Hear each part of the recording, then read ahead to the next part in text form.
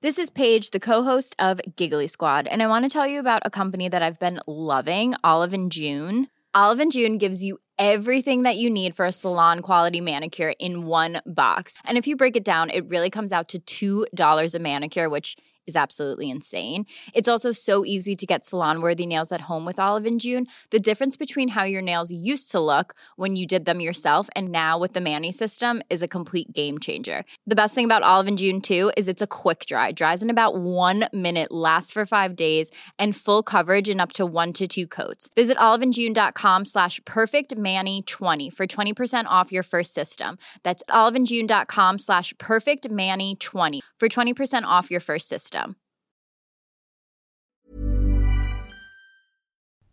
Chocolates are sweet, but they don't last long. Flowers are pretty, and then they're gone. So this Mother's Day, why not give your mum the gift that keeps on giving with Ancestry DNA? Ancestry DNA is on sale now for $99, a saving of $30. Ancestry DNA won't just tell your mum where her ancestors are from, it can also pinpoint the specific regions within those countries, connecting mum to the places where her story started. Ancestry DNA lets us look back across centuries to see where her family lived and where they moved. Combined with Ancestry's massive database of official records, this can open up fascinating migration stories. Who knows? Give your mum Ancestry DNA this Mother's Day and she might even discover living relatives. I know it's possible because it happened for me.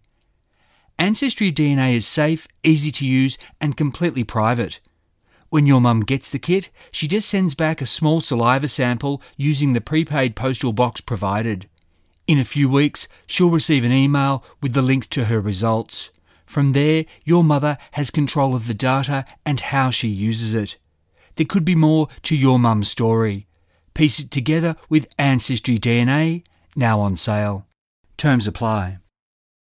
If you enjoy Forgotten Australia, I'd love it if you could help the podcast reach more people.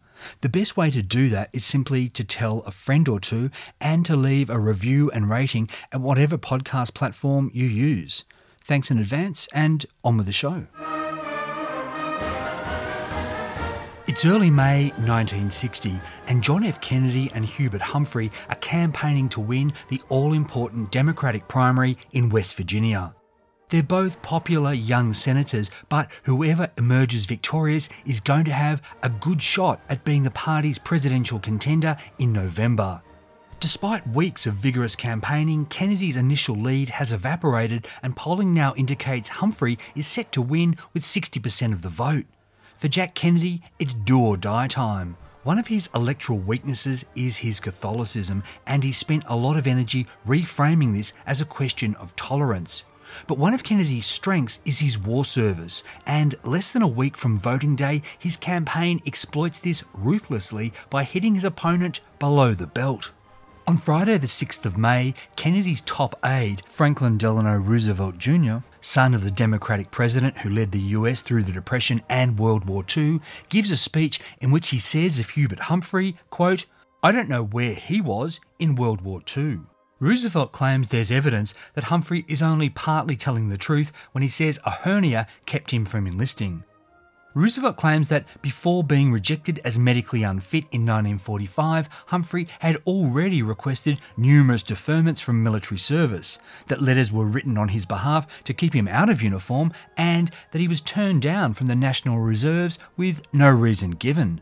Following up, an Associated Press reporter asks Roosevelt, quote, "Did you call Senator Humphrey a draft dodger?"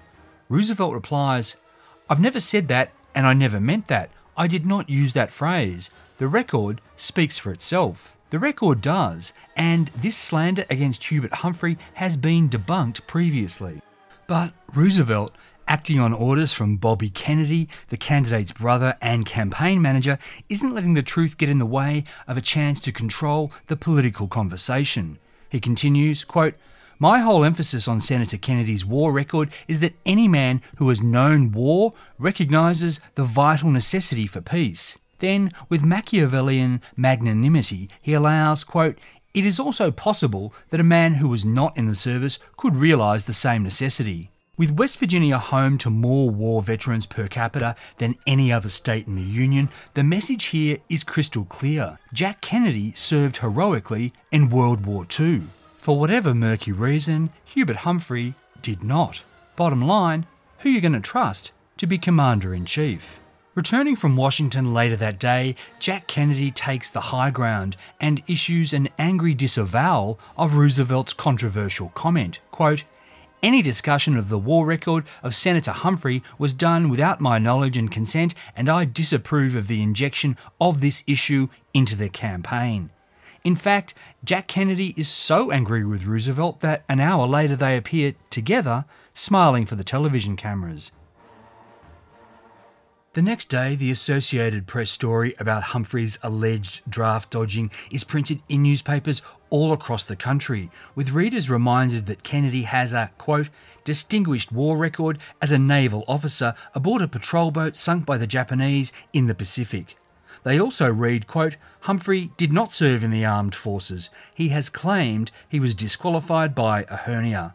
As for Humphrey, he issues a no comment and tries to keep on message, depicting Kennedy as a cashed-up blue blood trying to buy the primary with, quote, "the most lavish, extravagant and expensive campaign program West Virginians have ever known." Humphrey's not wrong about that. While he spent $23,000 campaigning, Kennedy dropped something in the vicinity of $1.5 million. Part of what his father's wealth buys, as has been the case in every congressional and Senate election he's ever fought, are thousands of reprints of a 1944 Reader's Digest article describing how heroic young US Navy Lieutenant Jack Kennedy saved the crew of his patrol torpedo boat after it was sliced in two by a Japanese destroyer in the Pacific. And as far as campaign merch goes, for just $1, the faithful can buy souvenir Kennedy campaign tie-pins in the shape of that famous boat known as PT-109. 4 nights after Roosevelt's slander of Hubert Humphrey, John F. Kennedy wins the West Virginia primary with 60.8% of the vote. Humphrey drops out of the race and Jack's on his way to being the Democratic presidential contender. For the next 6 months, PT-109 will play its part in helping him win the White House. The story so often repeated that when an author approaches Kennedy to write a book about his war experiences, he'll say, "There's nothing more to tell." Yet, that isn't true. While Jack Kennedy is a genuine war hero who kept his men alive after PT-109 sank, the identity of the Coast Watcher who saved him and them from dying of thirst or hunger or at the hands of the Japanese on a tropical island in the Pacific has remained a mystery for the past 17 years. There's only one person on the planet who can tell that side of the story, and he's a modest, middle-aged accountant living in Sydney, Australia. I'm Michael Adams, and this is the first part of the 2-part Forgotten Australia episode, The Aussie Who Saved JFK. Arthur Reginald Evans, known as Reg, was born on the 14th of May 1905 in Sydney. He was the first child born to Stuart, who worked as a clerk, and his wife Edith, and the couple would have another son, Jeff, and a daughter they named Hilda. Reg grew up to be a slight figure, standing just 5'4", with light brown hair, a fair complexion, blue eyes set in a narrow face, and a wide and engaging smile. Young Reg was, as he'd much later tell American Cavalier magazine, quote, sea-minded, ship-crazy. More than anything, he wanted to be a sailor, and after finishing state school, he tried out for a cadetship at the Royal Australian Naval College at Jervis Bay, only to be knocked back. Instead, as his military record at the National Archive of Australia shows, Reg did his bit with the Army's senior cadets and later attained the rank of lieutenant in the militia attached to the 7th Field Regiment. Seeking new horizons, Reg in 1929 went to the New Hebrides Islands, today known as Vanuatu, where he was the assistant manager of a coconut plantation. When the property changed owners, Reg went back to Sydney and landed a job with Burns Philp, the venerable trading and shipping company that had roots all through the South Pacific. Reg was dispatched to the Solomon Islands, where he worked for the next decade in a variety of managerial roles before coming closest to his naval dream when, in 1938-1939, he was the supercargo on the inter-island steamship trader Mamutu. This 300-ton merchant vessel would steam between Solomon's ports, including those on Taro, Tulagi and Guadalcanal, with Reg in charge of cargo and its sail.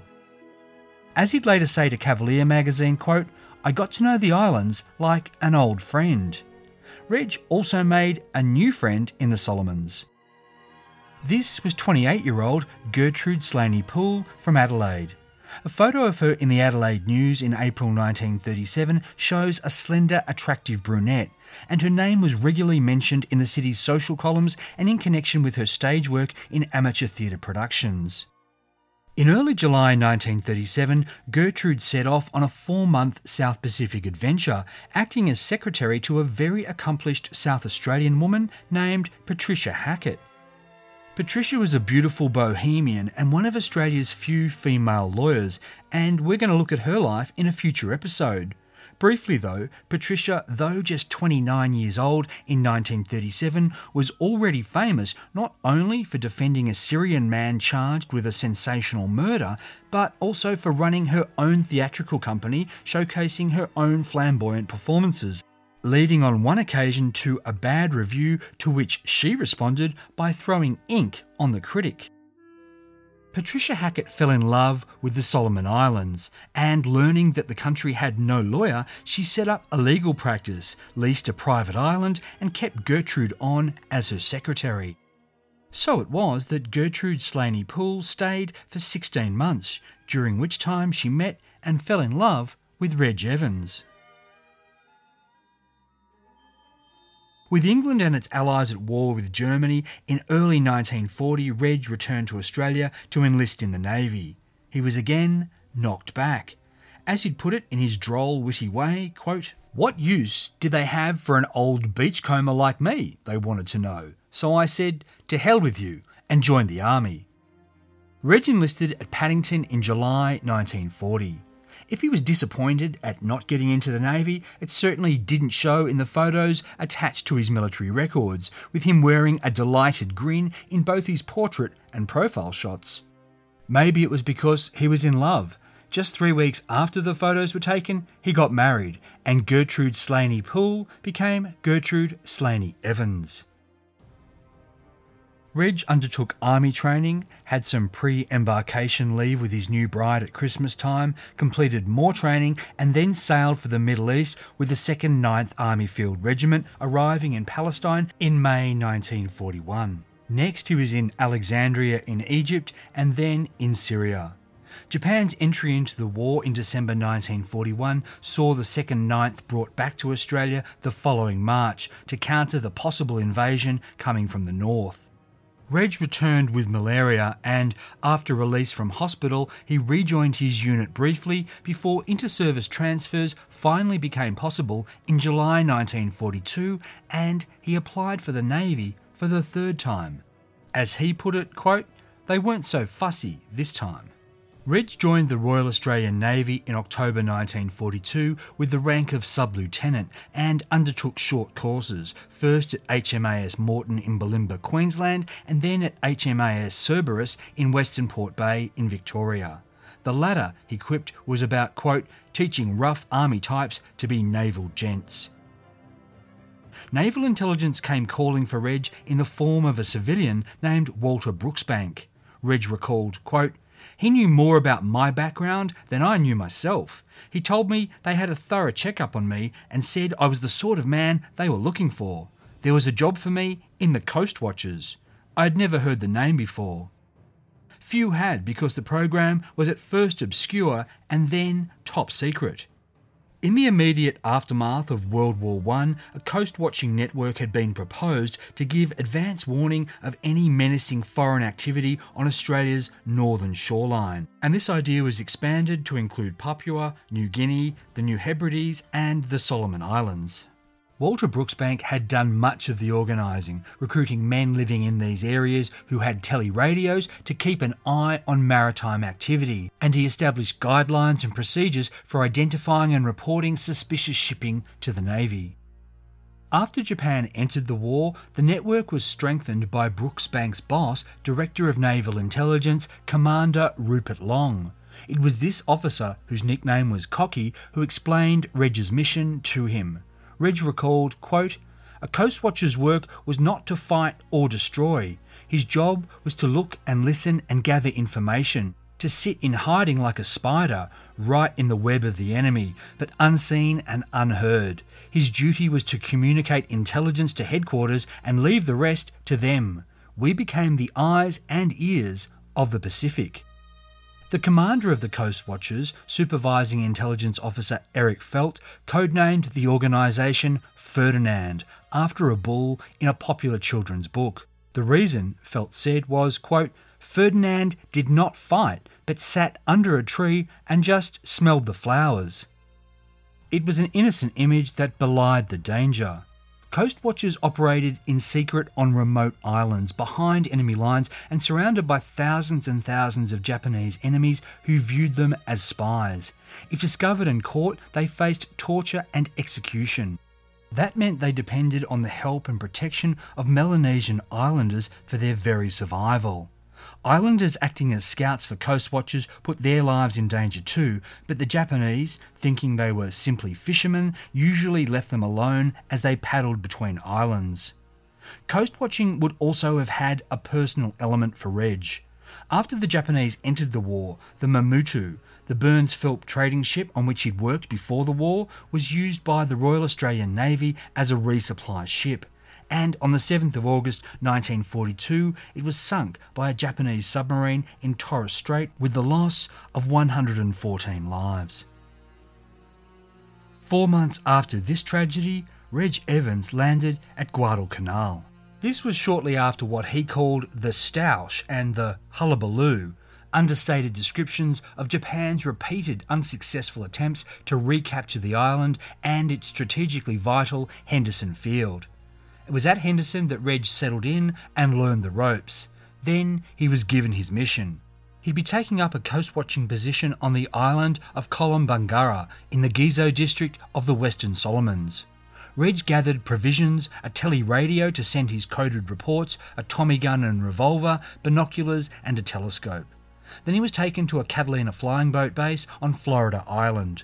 From there he was flown to another coast-watching station at Segi, behind enemy lines in occupied New Georgia, where Reg recruited a native named Malanga who spoke some English to help him to get to Kolombangara.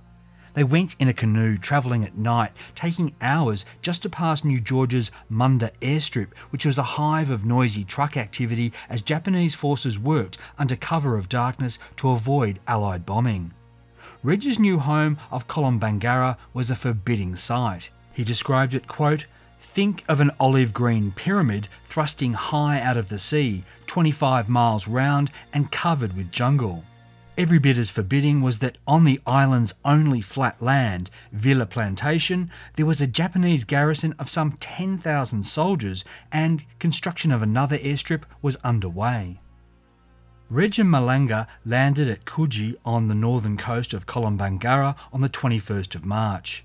Coast-watching scouts had already told the islanders that a new man was coming, and so Reg got a warm reception. He recalled it this way, quote, "The local chief Rovu bunged on a big welcome. The king of Siam couldn't have beaten it."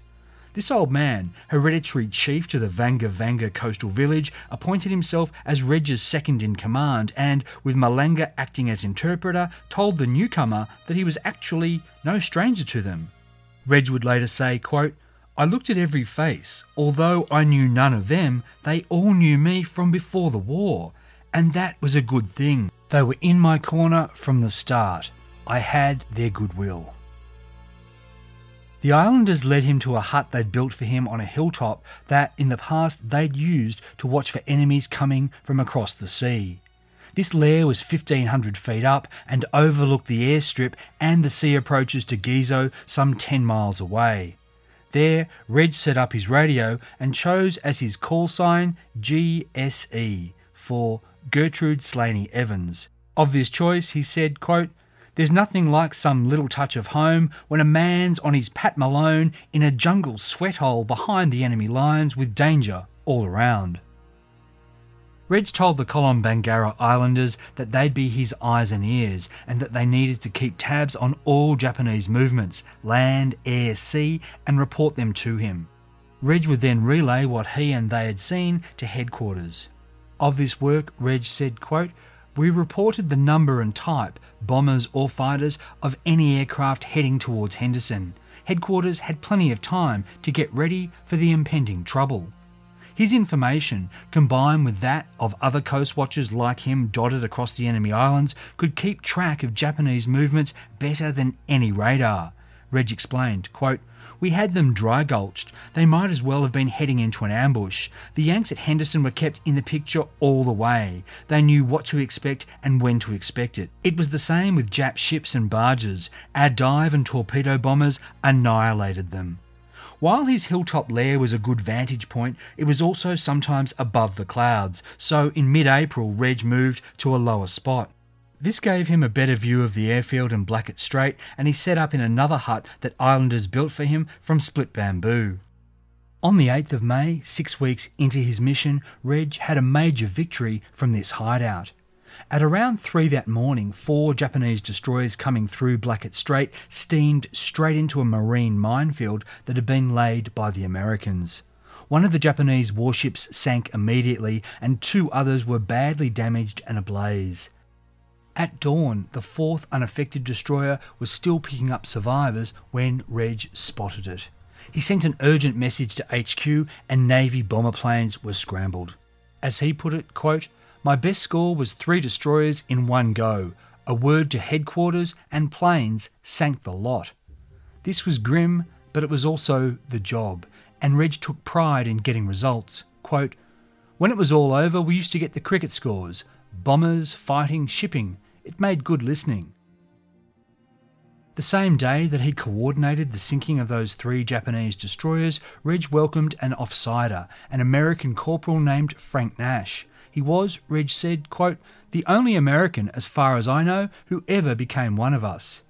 Despite his success with the destroyers and having Frank Nash's assistance, by June 1943, Reg was concerned that Japanese barge traffic through Blackett Strait and Ferguson Passage was increasing and they didn't have eyes on all of it.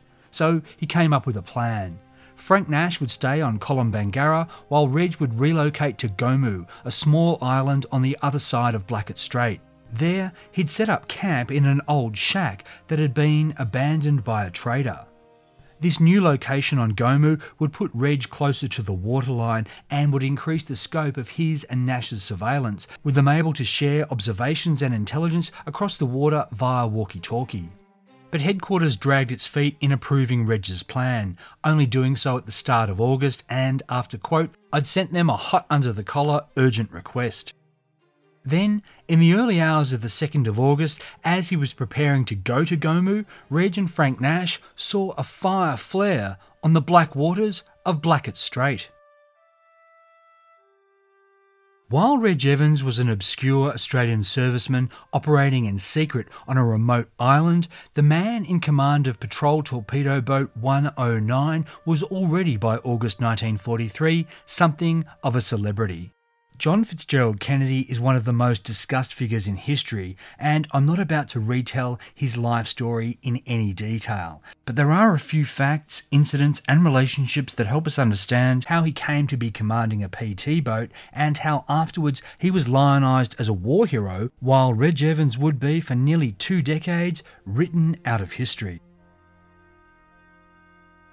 John Fitzgerald Kennedy was born in Brookline, Massachusetts on the 29th of May 1917, the second of 9 children born to Joseph Kennedy, son of a saloon keeper, and Rose, whose father was the mayor of Boston. The couple's first son, Joseph Jr., known as Joe, was nicknamed the future president from birth. Meanwhile, John, who'd be known as Jack, received the last rites at birth because he had Addison's disease. It wouldn't be the last time he was on the verge of death, and Jack spent much of his childhood and teenage years sick in bed. Contrary to myth, his father Joseph Kennedy didn't make his fortune as a bootlegger. Rather, he was a savvy stock market speculator who bought a Hollywood studio and later increased his fortune with legal liquor sales. Growing up, Jack, despite his poor health, enjoyed great wealth and privilege, including private school, holidays at family homes in Cape Cod and Florida, and travel to Europe in 1937, where he witnessed firsthand the rise of Nazism in Austria and Germany. Back in America, Jack went to Harvard, where he was on the swim team and the football team, though the latter saw him sustain a back injury that had plagued him for the rest of his life. In January 1938, Joseph Sr. became President Franklin D. Roosevelt's ambassador to England, and his family accompanied him to London. When Jack came back stateside, he fell in love with a beautiful and wealthy heiress named Frances Anne Cannon. A year later, skipping spring term at Harvard, he returned to Europe, and in August he was in Berlin as the war drums approached their crescendo. There, on the 20th of August, at the heart of Nazi Germany, Jack met a US diplomat at the American embassy, and this man gave him a secret message he had to personally hand to his father back in London. The note advised that there would be war within a week. The timing was only slightly off, and on the 3rd of September 1939, when British Prime Minister Neville Chamberlain declared war on Germany in the Parliament, Jack was in the gallery with his father and his brother Joe. Just 4 days later, Jack was pressed into service by his father to act as his representative, and thus representative of the United States of America, in Glasgow in Scotland, where his duty was to console the American survivors of the ship Athenia, which had been torpedoed by the Germans on the very first day of the war. Going back to America, Jack found that his girlfriend Frances, who he'd wanted to marry, had moved on, and in April 1940 he attended her wedding to a rising young journalist named John Hersey. Jack threw himself into his Harvard thesis, titled Appeasement at Munich, which was based on some of his own experiences and information supplied by his father, and after he graduated with honours, it was published as a book called Why England Slept, and it became a bestseller. At just 23, he'd found celebrity as an author. Despite this fame and his family's wealth, Jack, having seen the European war firsthand and certain America was going to become involved in the conflict, signed up for the peacetime draft. Yet he failed his physical and was knocked back by the army. As was often the case with the Kennedys, family connections came into play, and Jack was able to enlist in the Navy in August 1941, getting a desk job with the Office of Naval Intelligence in Washington, D.C.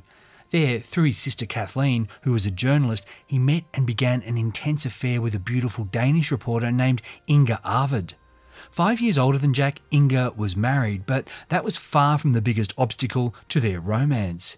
That was because Inga had interviewed Adolf Hitler on as many as 3 occasions in 1935 in Germany, and the Führer had praised her as a perfect Nordic beauty and even hosted her as one of his guests at the Berlin Olympics the following year.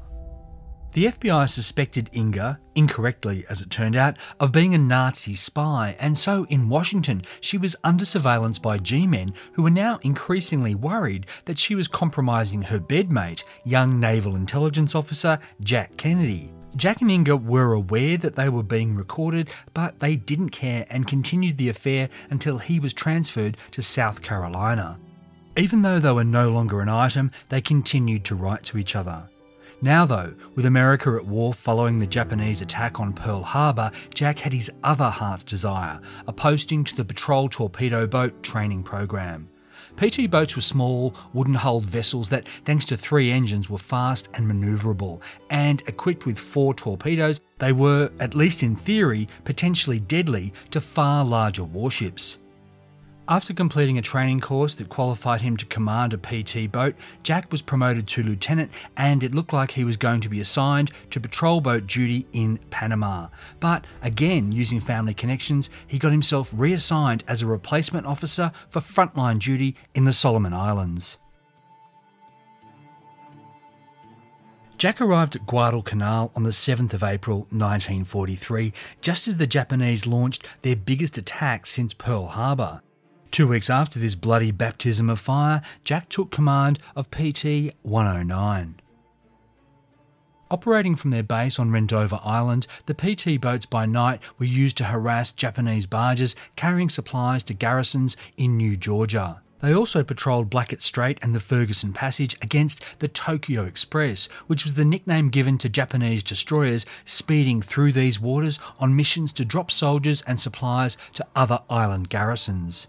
At the end of July, decoded Japanese communications revealed that on the night of August the 1st, 5 destroyers would be coming down from Bougainville to bring supplies and soldiers to the Japanese garrison at Villa Plantation, which was right below where Reg Evans was stationed on Kolombangara. 15 patrol torpedo boats, including PT-109, commanded by Kennedy and crewed by 12 men, were ordered to attack these ships, heading out on their mission after dark on the 1st of August. Later that night, having detected advancing Japanese warships which were steaming without running lights, some of the PT commanders went on the offensive, churning off into the darkness.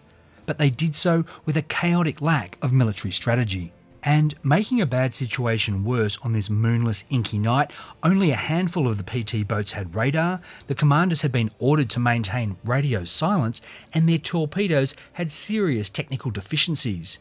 About 30 torpedoes were fired, and all of them missed their targets, allowing the destroyers to go on to their destination. PTs that had expended their ordnance returned to base, while other boats, including Jack's, remained on patrol. Following protocol, he was running slow on only one engine to reduce wake water that might make them a target for planes. At about 2:30 on the morning of the 2nd of August, the Japanese destroyer Amagiri, which had offloaded supplies and some 900 soldiers right below Reg Evans' vantage point, was making its return journey north through Blackett Strait. Jack was in the cockpit at the wheel of PT-109 when a dark shape loomed out of the blackness about 250 yards off his boat's starboard bow. One of his men, Harold Marnie, who was in the forward gun turret, shouted, "Ship at 2 o'clock." For a split second, Jack thought the shape was another PT boat. Then he realised it was far too big for that. It was a destroyer, bearing down on them at 40 knots. Jack tried to turn the boat to fire his torpedoes, but his PT boat was going too slow, and just 10 seconds after he'd seen it, the Japanese warship sliced right through his wooden boat. At impact, Jack was thrown hard against the left side of the cockpit, and he thought this is how it feels to be killed. But it was 2 crew members, Harold Marnie and fellow enlisted man Andrew Kirksey, who were killed instantly, their bodies never to be found. Jack found himself on his back on the deck staring up as the destroyer passed through his split PT boat. Then there was a tremendous roar as spilled fuel ignited on the sea's surface. Crew member Patrick McMahon, who'd been down below at the point of impact, was in the worst affected patch of water and suffered burns to 70% of his body. Jack rescued McMahon and 2 other survivors, and after the fire went out, he brought them to the bow of the PT boat, which had remained afloat because its watertight compartments hadn't been destroyed. Jack and the 10 other survivors of PT Boat 109 would cling to this bobbing bit of wreckage through the night.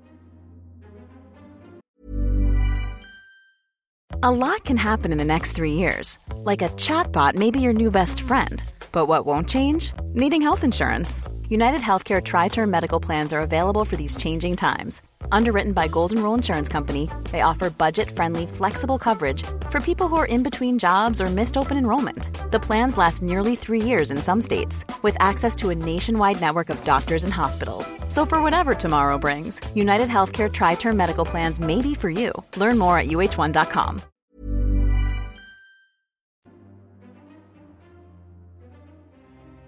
After seeing the flash and the fire out on Blackett Strait, Reg Evans used the French telescope he'd mounted under a big tree to keep an eye on things. Quote, "I thought I saw the wreckage of a boat and figures moving on it, but in the darkness it was too far away to see properly and I thought I was only imagining the figures." In the morning, Reg was still able to see the distant floating object, though it was now too far away for him to make out more than that. Not knowing there'd been a PT boat destroyed, he sent a message to HQ saying what he was seeing might be the wreckage of a Japanese barge. At 9:30 that morning, he got a reply from HQ that read, quote, PT Boat 109 lost in action Blackett Strait, 2 miles southwest Marisu Cove. Crew of 12, request any information. This crew number was incorrect because HQ wasn't aware that a man named Ross had joined Kennedy's boat at the last minute. While Reg couldn't confirm what he could see was part of a PT boat, he did know that if there were any survivors, their best chance of staying alive was being found by his network of scouts. So he put out the word to all of his men. Be on the lookout for the crew of PT 109. By the middle of the day, all that his scouts had found were 3 torpedoes that had washed up at Vanga Vanga. Reg reported this to HQ and received a return message saying that the PT boat had been destroyed between Vanga Vanga and the islands southeast of Gizo. Reg replied, quote, the coast is being searched. If any landed other side, will be picked up by Gizo scouts. Late in the day, an aerial search was made by a New Zealand aircrew, and though they spotted the wreckage, there was no sign that anyone had survived the sinking. In the days that followed, Reg's scouts found another torpedo, this one at Pilpilli, and they searched Gizo but found no survivors. Reg reported this, and tele-radio messages continued back and forth with HQ as he watched the wreckage drift into a reef that, for positive identification purposes, was frustratingly out of his scouts' reach because their canoes would be smashed by the same powerful surf that'd soon send what was left of PT Boat 109 down to the sea floor. What Reg and HQ didn't know was that Jack Kennedy and the other survivors had clung to that bit of wreckage all night and through the morning of August the 2nd. Of course, being exposed like that in daylight put them in danger of being strafed by a Japanese plane, but it was also their best chance of being spotted by a friendly search aircraft, yet the Kiwi plane wasn't sent until it was nearly dark. Jack and his men didn't have that long. The bow was now taking water, and if it flipped, they'd all be hurled into the drink. So they decided to swim for a tiny island that they knew wasn't occupied by the Japanese. Clenching a life jacket strap between his teeth, Jack towed the badly burned McMahon the whole 3.5 miles to the island, with the group taking 4 hours to reach this little spot of dry land. But the island had no food or water, and all they could do was hide in the jungle until dark. And when it was dark, in another act of bravery, Jack swam out into Ferguson Passage, hoping he could flag down a passing PT boat by firing shots from his .38. He had no luck. 2 days later, he and Ensign Lenny Tom led the survivors on another long swim to Olasana Island, with Jack again towing the badly burned McMahon. At least this island had coconuts. On the 5th of August, more than 3 days after they'd been sunk, Jack and George Ross swam an hour to reach Nauru, also known as Gross Island. This was closer to Ferguson Passage and offered a better chance of signalling a passing patrol boat. On Nauru, they found a small canoe, some candy and crackers, and a 50-gallon drum of water. But they also encountered 2 of the scouts Reg Evans had dispatched to look for them. These men, Biku Gasa and Aroni Kumana, neither of whom spoke English, had come ashore to investigate a Japanese wreck. When they saw Jack and George Ross looking like wild men, they thought they were Japanese soldiers, and so they fled into the jungle and then paddled for Olasana. There, they found the rest of the PT 109 survivors, but they couldn't communicate with them because they didn't speak English. Meanwhile, Jack and George Ross used the canoe to go out into Ferguson Passage that night to try to flag down PT boats. But there were none, and they nearly died in the attempt in high seas. When Jack and George Ross returned to Olasana, they found Gasa and Kumana with their men, and the Americans managed to make themselves understood. Jack got Gasa to take him by canoe back to Nauru, hoping again to flag down a friendly ship going through Ferguson Passage. But while they were there, Jack saw the distant peak of Rendova and had an idea. Though it was some 38 miles away, Gasa and Kumana could paddle there. But as they didn't speak English, how would they communicate that the crew of PT 109 needed to be rescued? Seeming to understand this problem, Gasa indicated to Jack that he should carve a message into a coconut. He did, and it read, Nauru Island, Commander, native knows position, he can pilot, 11 alive, need small boat, Kennedy. When Jack and Garza returned to Olasana, they found that Ensign Tom had written a message in pencil on a blank Burns Philp invoice that he'd found. His message read in part, quote, "Native knows our position and will bring PT boat back to small islands of Ferguson Passage off Nauru Island. A small boat, outboard or oars, is needed to take men off as some are seriously burned." It continued, quote, "Please work out a suitable plan and act immediately. Help is urgent and in sore need. Rely on native boys to any extent." Garza and Kumana took Jack's coconut and Tom's note and knew that the Americans wanted them to paddle to Rendova. But they also knew what they had to do first, and that was make a detour to Wana Wana Island to pass news about the PT boat survivors to Benjamin Kivu, who was one of Reg's senior scouts. Benjamin knew that Reg was about to move with Malanga to Gomu, so he sent another scout there to wait for him. When Reg got to the little island, this scout told him the good news. 11 men were alive on an island between Gizo and Ferguson Passage. Reg consulted his charts and concluded the men were on Nauru, aka Gross Island. As he'd later recall, quote, "The first thing to do was arrange to get the CO out. I told Malanga to get some food together." Before Reg could radio the good news to HQ, he had to set up his equipment in his new base. And he had to put a plan into action. So, in the morning, Reg put pen to a sheet of paper whose letterhead read, "On His Majesty's service." Beneath this, Reg wrote, "To the Senior Officer, Gross Island. I have just learned of your presence on Gross Island. I strongly advise that you come with these natives to me without delay. Meanwhile, I shall be in radio communication with your authorities at Rendova and we can finalise plans to collect rest of your party. Sub-Lieutenant A.R. Evans." Reg gave this letter to Benjamin Kivu, and he and 6 other scouts, whose names were Moses Sisa, Jonathan Bia, Joseph Etta, Stephen Hitu, Kyoto Igolo and Edward Kido, loaded up a big war canoe with food, water and cigarettes and got paddling. At 9:20, Reg radioed his headquarters, quote, 11 survivors PT boat on Gross Island. Have sent food and letter advising Senior come here without delay. Warn aviation of canoe crossing Ferguson. It's not exactly clear how, but Benjamin Kivu and his scouts knew that the survivors weren't actually on Gross Island, but were on Olasana, half a mile away. But when they landed there and scoured the beaches, they found no one. So they went inland and, after 2 hours, found Jack Kennedy and his men hiding in a clearing.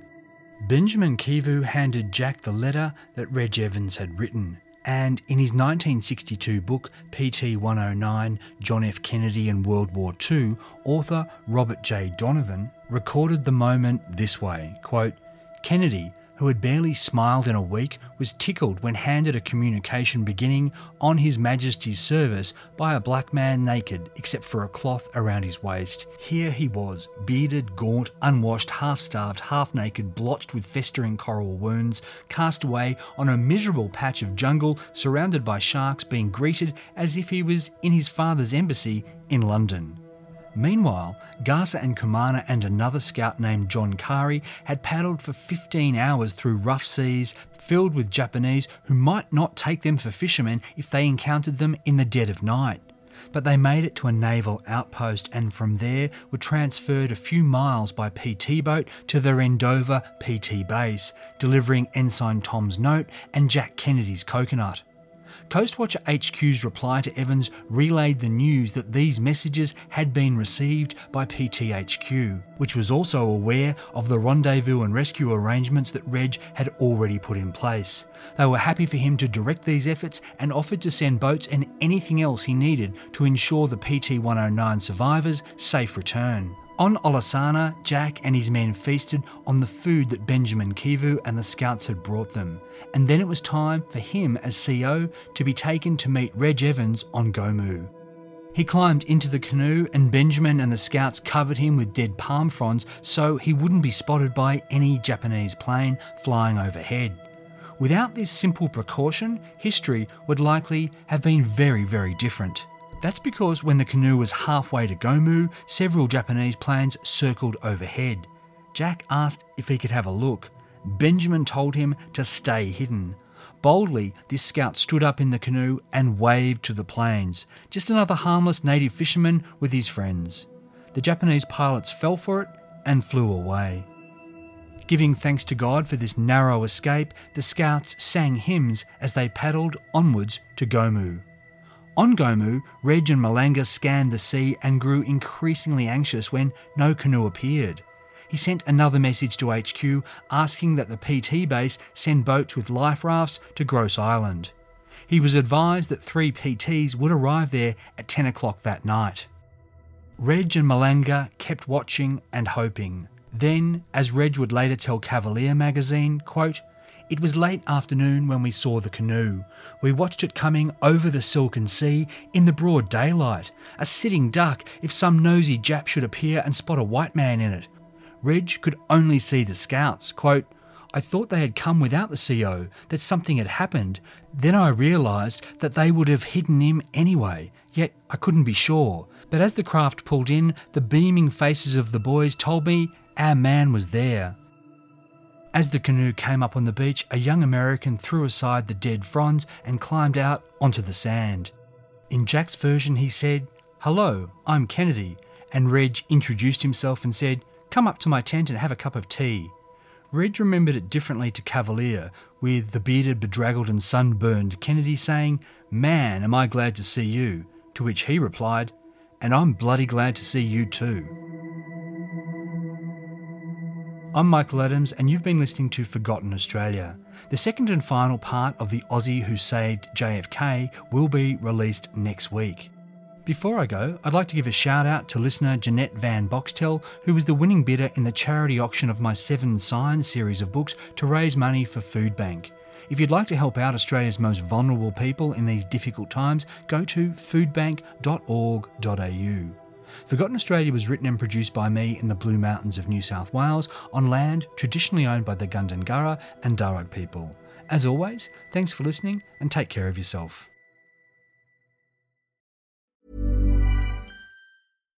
Hi, I'm Daniel, founder of Pretty Litter. Cats and cat owners deserve better than any old-fashioned litter. That's why I teamed up with scientists and veterinarians to create Pretty Litter. Its innovative crystal formula has superior odor control and weighs up to 80% less than clay litter.